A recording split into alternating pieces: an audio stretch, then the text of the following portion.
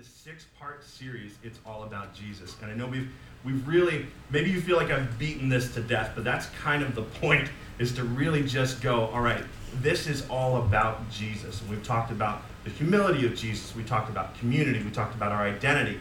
We talked about our mission. We talked about worship. And this is the last one to summarize the whole series, and it's called The Glory of Jesus. We're going to be reading, if you have your Bibles and you want to follow along, the text. I'm going to be going through a lot of text today. I don't know if the lights, Derek, if you can give us a little more lighting, that would be helpful. But in 2 Corinthians 3:7 through 4:6, so we're basically going to go through an entire chapter today. Please be aware of that. It's a lot of text, and I promise I will power through it as best we can today, okay? But this section of verse was chosen because I believe it summarizes all the things that we've already talked about: the community, the identity, our worship, and mission. Thank you. It's written right down right here, and mission as well. I'm glad Rocco's here. Thank you, bro. And how it's all unlocked by the glory of Jesus. Okay, so let's jump right into that. So let me talk about what glory is. Let me define it for you, because it's kind of a religious term, right? Glory is anything that holds beauty, right? It's the preciousness of God. I'm going to say another big word, but the preeminence of God, the prominence of God, the overarching greatness of God is His glory, the magnificence, easy for you to say, the excellence and epic nature of God. This is what glory is. We use some of our words, some common words, to say it would be captivating, altogether enthralling, jaw-dropping, earth-shattering, breathtaking. We use all these things that would explain the glory of God. See, we're built to be images of God, and we talked about that in our identity, that we are built to be ones that reflect the image of God. If God loves us, we image that back to Him, and that's worship. When God loves us and we image that to others, that's community. And so we are built to be image bearers, and because God is so glorious, we are built to be imagers of the glorious. And so we're constantly seeking that which is glorious. That's why we go out and we'll go to a basketball game, and we watch the basketball player do this athlete just do something amazing, and we jump to our feet, and it's amazing. Everybody's clapping, everybody's cheering, because, I don't know, Michael Jordan just jumped from the free throw line and slammed it in somebody's face. That's amazing. And we look to the screens and we watch for the playback, and we watch it over and over again. We tweet and we talk about it. And we send the video to our friends. Can you see this? This is amazing. That's something that's glorious to us. And we're seekers of the glorious because of the way God has made us. Another example of glory is like we go to beautiful places in nature. There's lots of, we like to camp. We like to go out. If you've gone to the Grand Canyon, or you go just even someplace like Hocking Hills, or even to any of our parks here, just watch it. It's glorious when you think about nature in and of itself, and how all these animals and everything in life just springs up from the dirt. I can't even wrap my mind around it. I'm not a scientist. But it's glorious when you think about it. And that's why we get off into nature and we go to experience it, to behold something that's amazing. In my personal life, one of the greatest moments of glory that I can remember, and it's a shame she's not here because I'm going to earn so many points with this, but my greatest memory of glory was the day I got married. And I was standing, and because of the way we were doing our wedding, we were going to do pictures before the wedding happened, because we didn't want people to have to wait and sit around. There's that awkward time in between the ceremony and the reception. It's just horrible. So we wanted to avoid it. So just take it from me. If you're planning a wedding anytime soon, it's horrible, okay? Anyway, so we decided to do our pictures beforehand, which means I got to see my bride beforehand. And you're not supposed to do that. It's supposed to be bad luck. But they had me stand in the front because they didn't want to cheapen the experience for me. So I stood in the front like I would have been if she was going to walk down the aisle. And they had me face the altar this way, and they cleared everybody out of the room. It was just me and the photographer. And they even kind of lowered the lights a little bit. It was much like this. And the aisle was here, and I had my back to the aisle for where she was going to come in. And I remember standing there. It was just me and the photographer. It was so quiet that I heard something click, and I thought it was her, and shudders went through my body.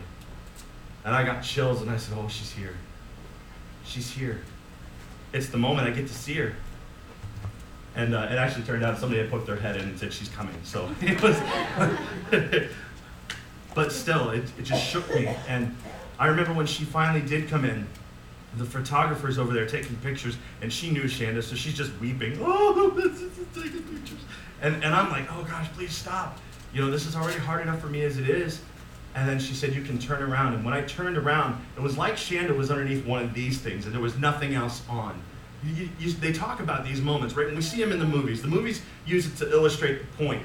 But there was no world around her. And she shone in that light in her dress. And she lit up. It was the most glorious thing I've ever seen in my life. Seriously, it was breathtaking to me. And I couldn't believe that this was going to be my bride. This was going to be my wife. I was just struck. And I couldn't speak. I couldn't say anything. I couldn't even cry.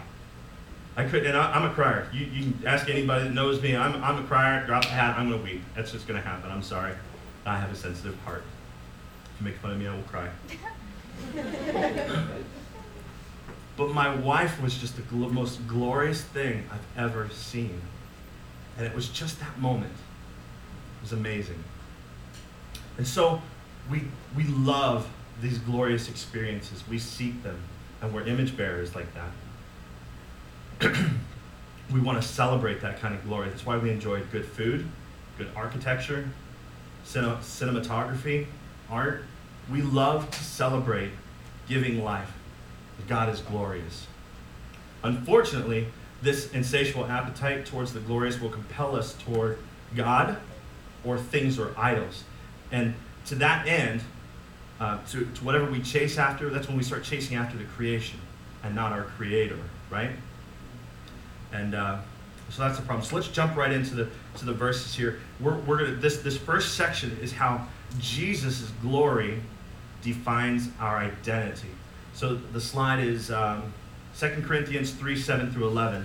I'll read through it and then I'll unpack it a little bit for you, okay? Now, if the ministry of death, carved in letters on stone, came with such glory that the Israelites could not gaze at Moses' face because of its glory, which was being brought to an end, will not the ministry of the Spirit have even more glory? For if there was glory in the ministry of condemnation, the ministry of righteousness must far exceed it in glory.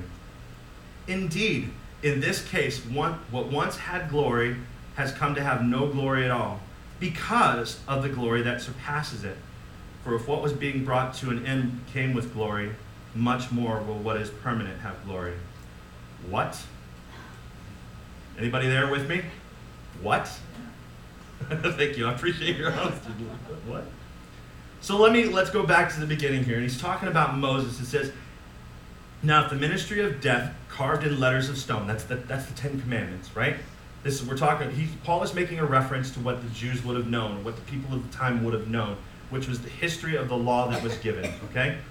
And he's talking about when Moses went up on the mountaintop and he came down with the Ten Commandments, okay? And so Moses came down, it says, and he came with such glory that the Israelites could not gaze at Moses' face because of its glory. Have you ever taken a stick and stuck it into a fire and just left it there for a little bit? And when you pull it out, once the fire is gone, it still glows with it, like it's burning from inside, right? That's essentially what happened with Moses. He goes up on the mountaintop and he's hanging out with God in all of his glory and his splendor, and he comes down off the mountain carrying 2 huge stone tablets, and his face is lit up like a Christmas tree, okay? The guy's he's imaging literally and physically the glory of God. The Bible said it, I didn't make it up. So if you're looking at me like, that's impossible, it's there. I don't know how that would work. Maybe some makeup and a light, I don't know. We can make that happen, but Moses is literally reflecting this glory. And what happened as Moses stopped being in the presence of God in such a way, that glory eventually faded from his face. But it says, came with so much glory that the Israelites could not gaze at Moses' face because of its glory, which was being brought to the end. Will not the ministry of the Spirit have even more glory? For if there was glory in the ministry of condemnation, that's a big word, and if you misunderstand me, you think I'm talking about something else. Condemnation is about giving you an expected end. It is saying, this is who you are, I've judged you, this is it. That's condemnation. I'm condemning you. A judge will condemn you or sentence you to death. I'm giving you a final. This is it. The ministry of condemnation is found in the law. When God gave Moses the 10 Commandments, he gave him those and said, hey, this is the law. Thou shalt not this. This is those 10 things. And out of those 10 things, over 600 additional laws were written to protect the original 10 Commandments. Over 600. So they didn't even get close to those original 10. And so the people felt their shame because they was like, this is impossible to live up to. But that's the ministry of condemnation. God was giving them the law so that they realized that they needed God in their life. He was giving them the law to say, you can't live this way. This is the perfect way to live. And everybody who realized it or who heard it realized that they were sinners. That's the ministry of condemnation. And it has a purpose. But that in and of itself is not enough for us. And so Moses comes down off the mountain, and the people are worshiping a golden calf, which meant they were seeking an identity in this idol and what this idol would give them. And the calf was like an idol of fertility for them. And so literally there are sexual perversions going on. There's orgies happening, and everybody is really just pouring themselves into each other. They're celebrating, they're dancing, they're singing. And Moses arrives at this scene and is just taken back because they've lost their identity. They were no longer children of God. Moses had been up on the mountain for so long that they decided to build themselves something to worship. And so he comes down, and of course we know, if you've ever seen Charlton Heston, he throws down the stone tablets and he breaks them, and that happened. And then Moses goes back up on the mountain and gets another one. But the law was only a ministry of condemnation by itself. If you were to compare yourself to the law of God, you would feel guilty and condemned because the law is used to reveal our sin and rebellion. But when Jesus shows up on the scene, though, Jesus summarized the law and says, the law is this, to love the Lord your God with all of your heart, all your soul, and all of your mind. Now, when we compare ourselves to that summary, do we do that? No. No. And to love others as you love yourself. This is the continuation of what Jesus said when he's summarizing the law, those 600 rules and the original 10 Commandments. And to love others as you love yourself.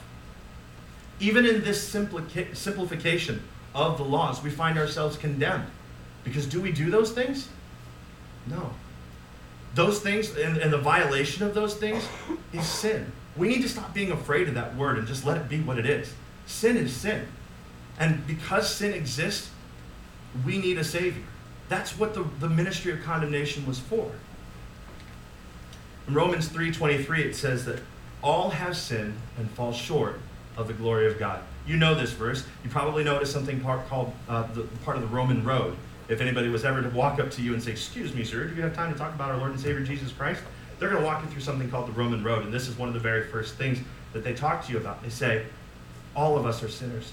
Get that bottle of water off. That means I'm no better than you. You're no better than me. All of us have sinned. That way none of us look at each other's sin. Thank you, sir. That way none of us look at each other's sin. We only look at our sin. It's this equal playing field that all have sinned and fallen short of what? The glory of God. The law is good and we are bad. And what comes from all of this? The ministry of righteousness, which is what Jesus gives us. And in him we find our identity. Here's the deal. We're all sinners, right? Every single one of us. That's what that verse just said. But Jesus, having never sinned, being fully submitted to the power of the Holy Spirit, he never fell short of the glory of God. And so when he gave himself as a sacrifice for us, that means that we literally get to take on his identity. The ministry of righteousness is now far exceeding the ministry of condemnation. So he's talking about the glory that was assigned to the ministry of condemnation. That's the old stuff. Now the glory of the ministry of righteousness is here. And that's found in Jesus. Jesus submitted himself for our debt of sin, past, present, and future, on the cross. And in his resurrection, he gives us righteousness. Now we can live our lives by the power of God and the Holy Spirit. Not perfect, but a humble, repentant, growing relationship with Christ. And we get this identity because of Jesus. There's a Bible story that you may be familiar with about Jacob and Esau. Excuse me. And Jacob and Esau were brothers born to Isaac. And Jacob was a very tender guy. He stayed at home. He was mama's boy. He cooked. He cleaned. He stuck around the house. And Esau was a wild man. He was a hunter. And Esau would bring home the bacon, and sometimes he would stay out so long that he would just starve himself being on the prowl. And Isaac did something that no father should ever do. He loved one son more than the other. And that was Esau. And so Jacob came before his father when his father was dying, old, blind, couldn't see. And he came before his father, and he came in dressed like Esau. He put on skin on his arms. He made himself smell like him. He made himself act like him. And he came before his father, and he wanted his father's blessing. The blessing would be the blessing that the firstborn son, which would have been Esau, should have got. And he came in as a con man, as a trickster. And he stole his brother's birthright, that birthright being the full blessing of the father, all of his possessions, the house and all that. And that's just like us. We're con men. We're sinners. We're liars. We're thieves. We are no good in and of ourselves. But when we put on Jesus, when we put on his righteousness, the Father blesses us because we're putting on the one Son that he loves.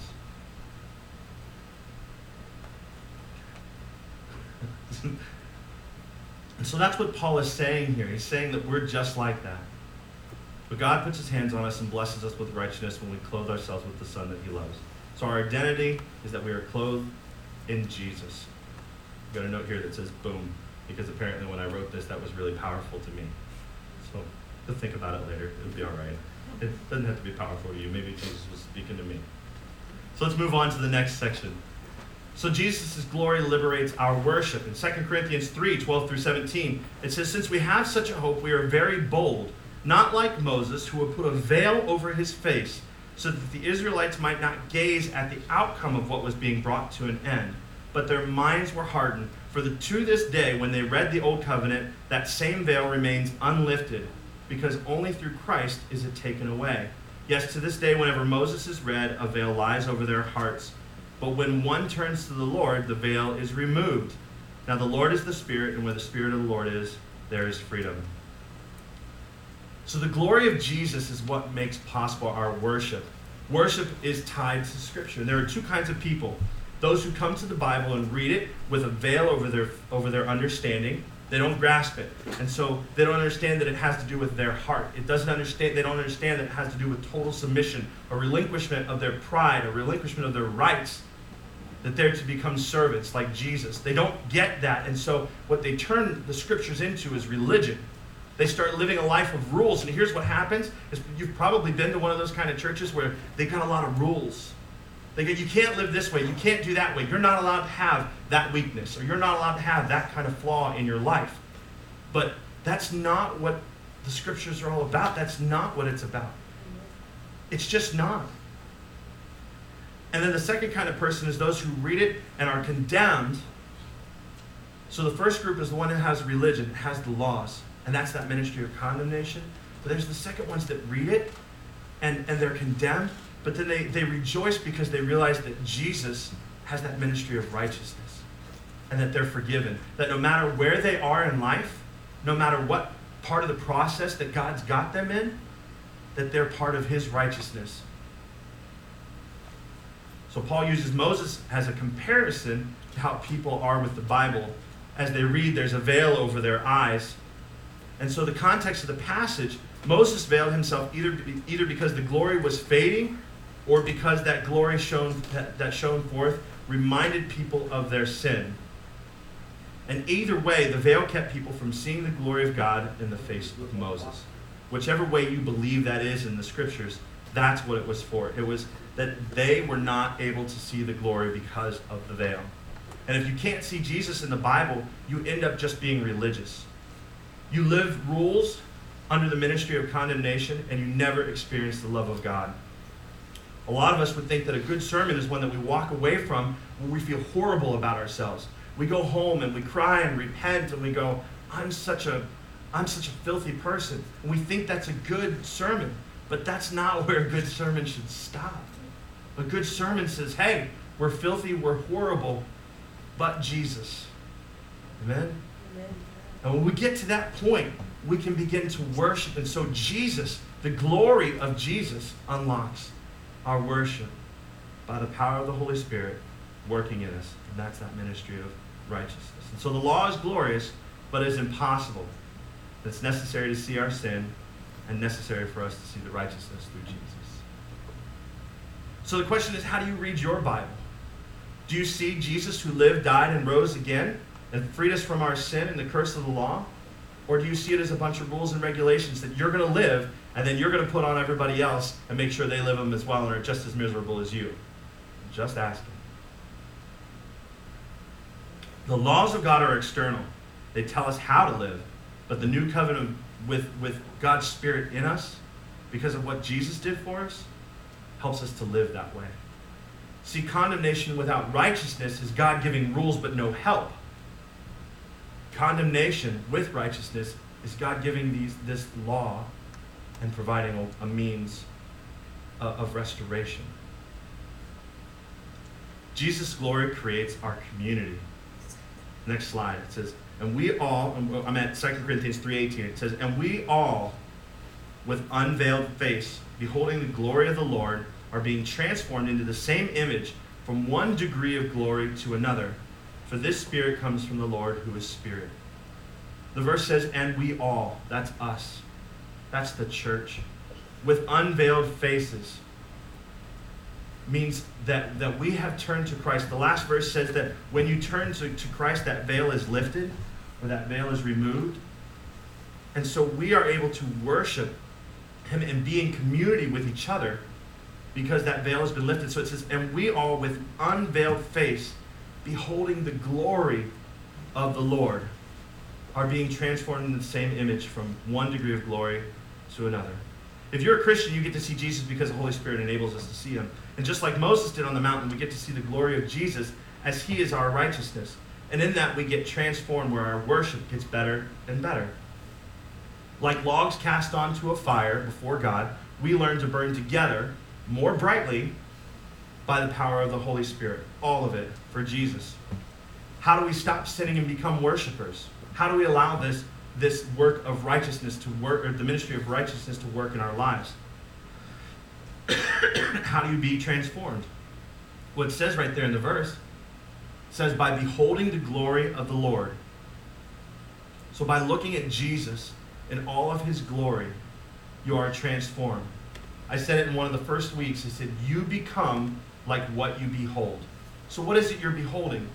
What are you listening to throughout the week? What are you watching? Where are you sowing your time? Where are you sowing your mind? If you want to stop the cycle of sin in your life, you have to behold Jesus in all of His glory. You have to. That's the way that transformation comes. It says that we are transformed into the same image, and that image is of Jesus. From one degree of glory to another. That means little by little, folks. It doesn't have to be a big thing. Aaron, I don't read my Bible at all. Great. Spend 5 minutes a day doing it. Try it. Try it 1 day a week. That's a step. Then every 2 days a week, 5 minutes. That's a step. I'm just encouraging you to allow God to draw you into His presence, to transform you from glory to glory. You can't keep looking at Jesus without being motivated, transformed, and compelled. It's impossible. So what are you beholding? You either obtain or maintain a craving for what you feed yourself. Like if I continue to eat pizza, which it's evident that I do, I have this constant craving for pizza. When I don't know what I'm going to have for dinner, I've got a craving. It's a nag. And I've decided to change that this past week. Amen. Try not to be a mega church anymore and just be a smaller temple of the Lord. Be a little hut would be nice. A hut with guns, maybe.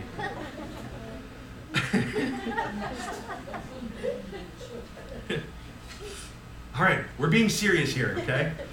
So you'll hear this refrain over and over in the scriptures, and this is possible by the Holy Spirit. That transforming process is possible by the power of the Holy Spirit. The Holy Spirit's our counselor, our teacher, our comforter, and he is the power to behold the glory of the Lord. In my own life, I have seen the glory of God in couples. We had a couple that joined us in one of our grow groups where they walked in, and we didn't know this till about the second or third week. It was a marriage group, and they came in and they weren't even living together. Married, weren't even living together. He had his own place and she had her own place. And through community, through relationship with them, through prayer, and by the power of the Holy Spirit. If I can remove all those, I can just say, power of the Holy Spirit. These guys have been restored. That's glorious to me. That only happens in community. They decided to forgive each other. They decided to move back in. They're building a house together. Their lives and their relationships have been completely turned around. Completely. And God has just done this amazing thing. It's glorious. I've seen a child who, by all reports, should have died. By all reports, should have died. By doctors saying, we don't know what's going on. And that child healed and restored. That's glorious. That's amazing to me. Behold the glory of God. I've seen addicts delivered. Behold the glory of God. And I'm talking about myself when I say that. In my own life, I've seen relationships restored with people. Long-term relationships and friendships that have been broken apart for years and years. That by the power of God, He's restored them. That's glorious. We seek that. We want to watch that in a movie. We want to watch the guy and the girl get together, and we want to watch them go through a little turmoil and then have impossible circumstances where they're separated even by an ocean if possible. That's a little more dramatic. And then they wind up at the top of the same building in Seattle. Isn't that right? That's glorious. That's relationship restored. That's amazing, and that's what God does in our community, and He does it. I've seen brokenness healed, bitterness released in the hearts of men and women, people giving forgiveness to each other. This is not an everyday occurrence. This is glorious to me, and it's wonderful to behold.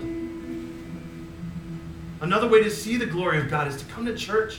Be a part of it. Maybe you're one of those ones that says, I don't want to go to church. I don't want to be there. But when we come together and we worship, it's a glorious thing. I sit at the back of the sanctuary most weeks, and I just behold what God is doing here. And I look at everybody who's here, and I say, God, this is a wonder. I'm amazed that anybody's shown up. I'm being honest with you. This is a wonder. What God has allowed us to do here in Reynoldsburg. Who we are allowed to minister to and who He's given to us to minister along with is glorious. This is the church, and it is a wonder. But people don't like to come because we replace everything God has given us with rules and condemnation instead of that ministry of righteousness that Jesus gives and that identity we find in Him. And so Jesus' glory is the source of our worship, our community, and identity. This is the last one, and I promise in closing. Jesus' glory compels our ministry. 2 Corinthians 4, 1 through 6 says, therefore, having this ministry by the mercy of God, because that's the only way we have it, folks. The mercy of God. God gave us something, or didn't give us what we deserved. That's mercy. He gave us the ability to minister to people, to each other, to this world. It says, we do not lose heart, but we have renounced disgraceful, underhanded ways. We refuse to practice cunning or to tamper with God's word, but by the open statement of the truth, we would commend ourselves to everyone's conscience in the sight of God. And even if our gospel is veiled, it is veiled to those who are perishing. In their case, the God of this world, that means Satan, by the way, has blinded their minds of the unbelievers to keep them from seeing the light of the gospel of what? Of the glory of Christ, who is the image of God. For what we proclaim is not ourselves, but Jesus Christ as Lord, with ourselves as your servants for Jesus' sake. For God, who said, "Let light shine out of darkness," has shown in our hearts to give the light of knowledge of the glory of God in the face of Jesus Christ. Oh, it's amazing to me. We've been given this ministry to love people. As God pours into our lives, we're to pour back into other people's lives. But that only happens because of the glory of Jesus. Who Jesus is wrapped up in who we are and who we're supposed to be to each other. And then as we serve, it is our compulsion, our drive. The glory of God is supremely made known in the face of Jesus. There are another two kinds of people: those who see Jesus as Lord, where nothing is as important as Jesus, and others who have been blinded by the god of this world, Satan. And they don't see him. They maybe see him as a good man. They maybe see him as somebody of the time who said good sayings and went around and did good things. But maybe they aren't acknowledging him as Lord. And if you're here today and that's where you are, I'm okay with that. But I'm praying for you.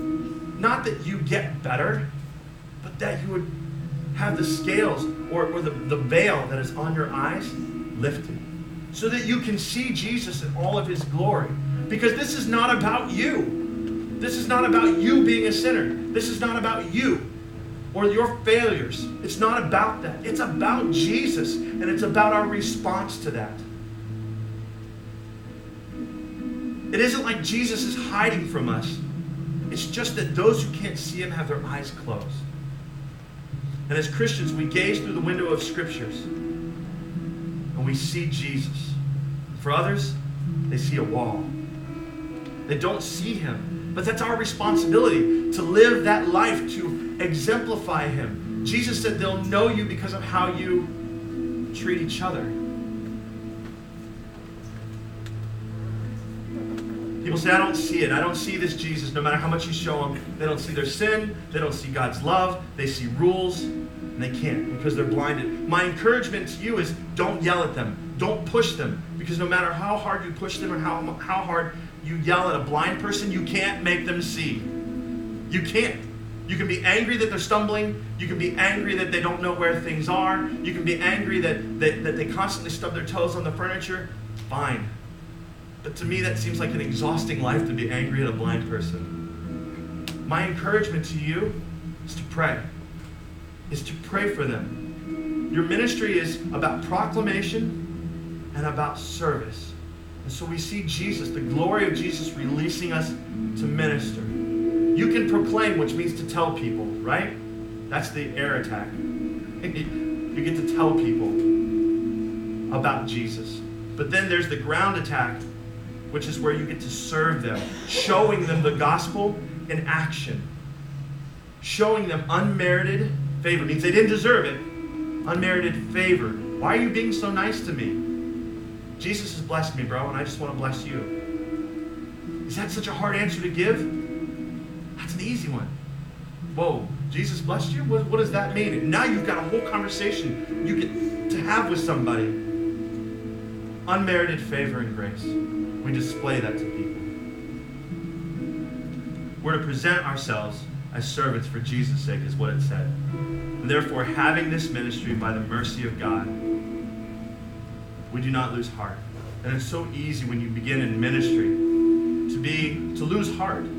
People that you're working with may move on.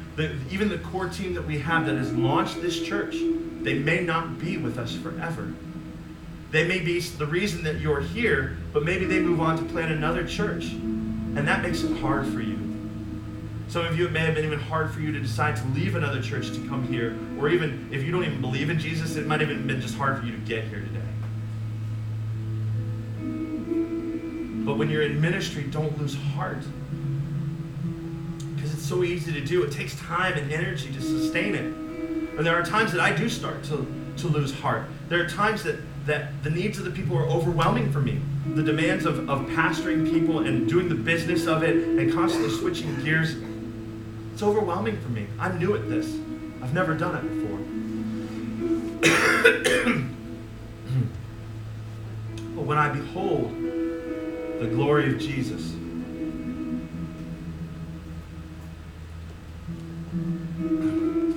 try to get better by next week. Pray for me this week. Appreciate it.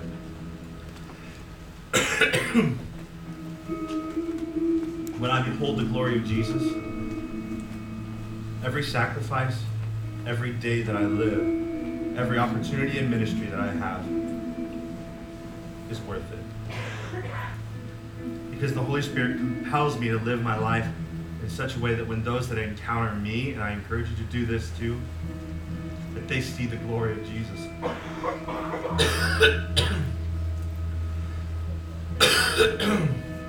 Wow.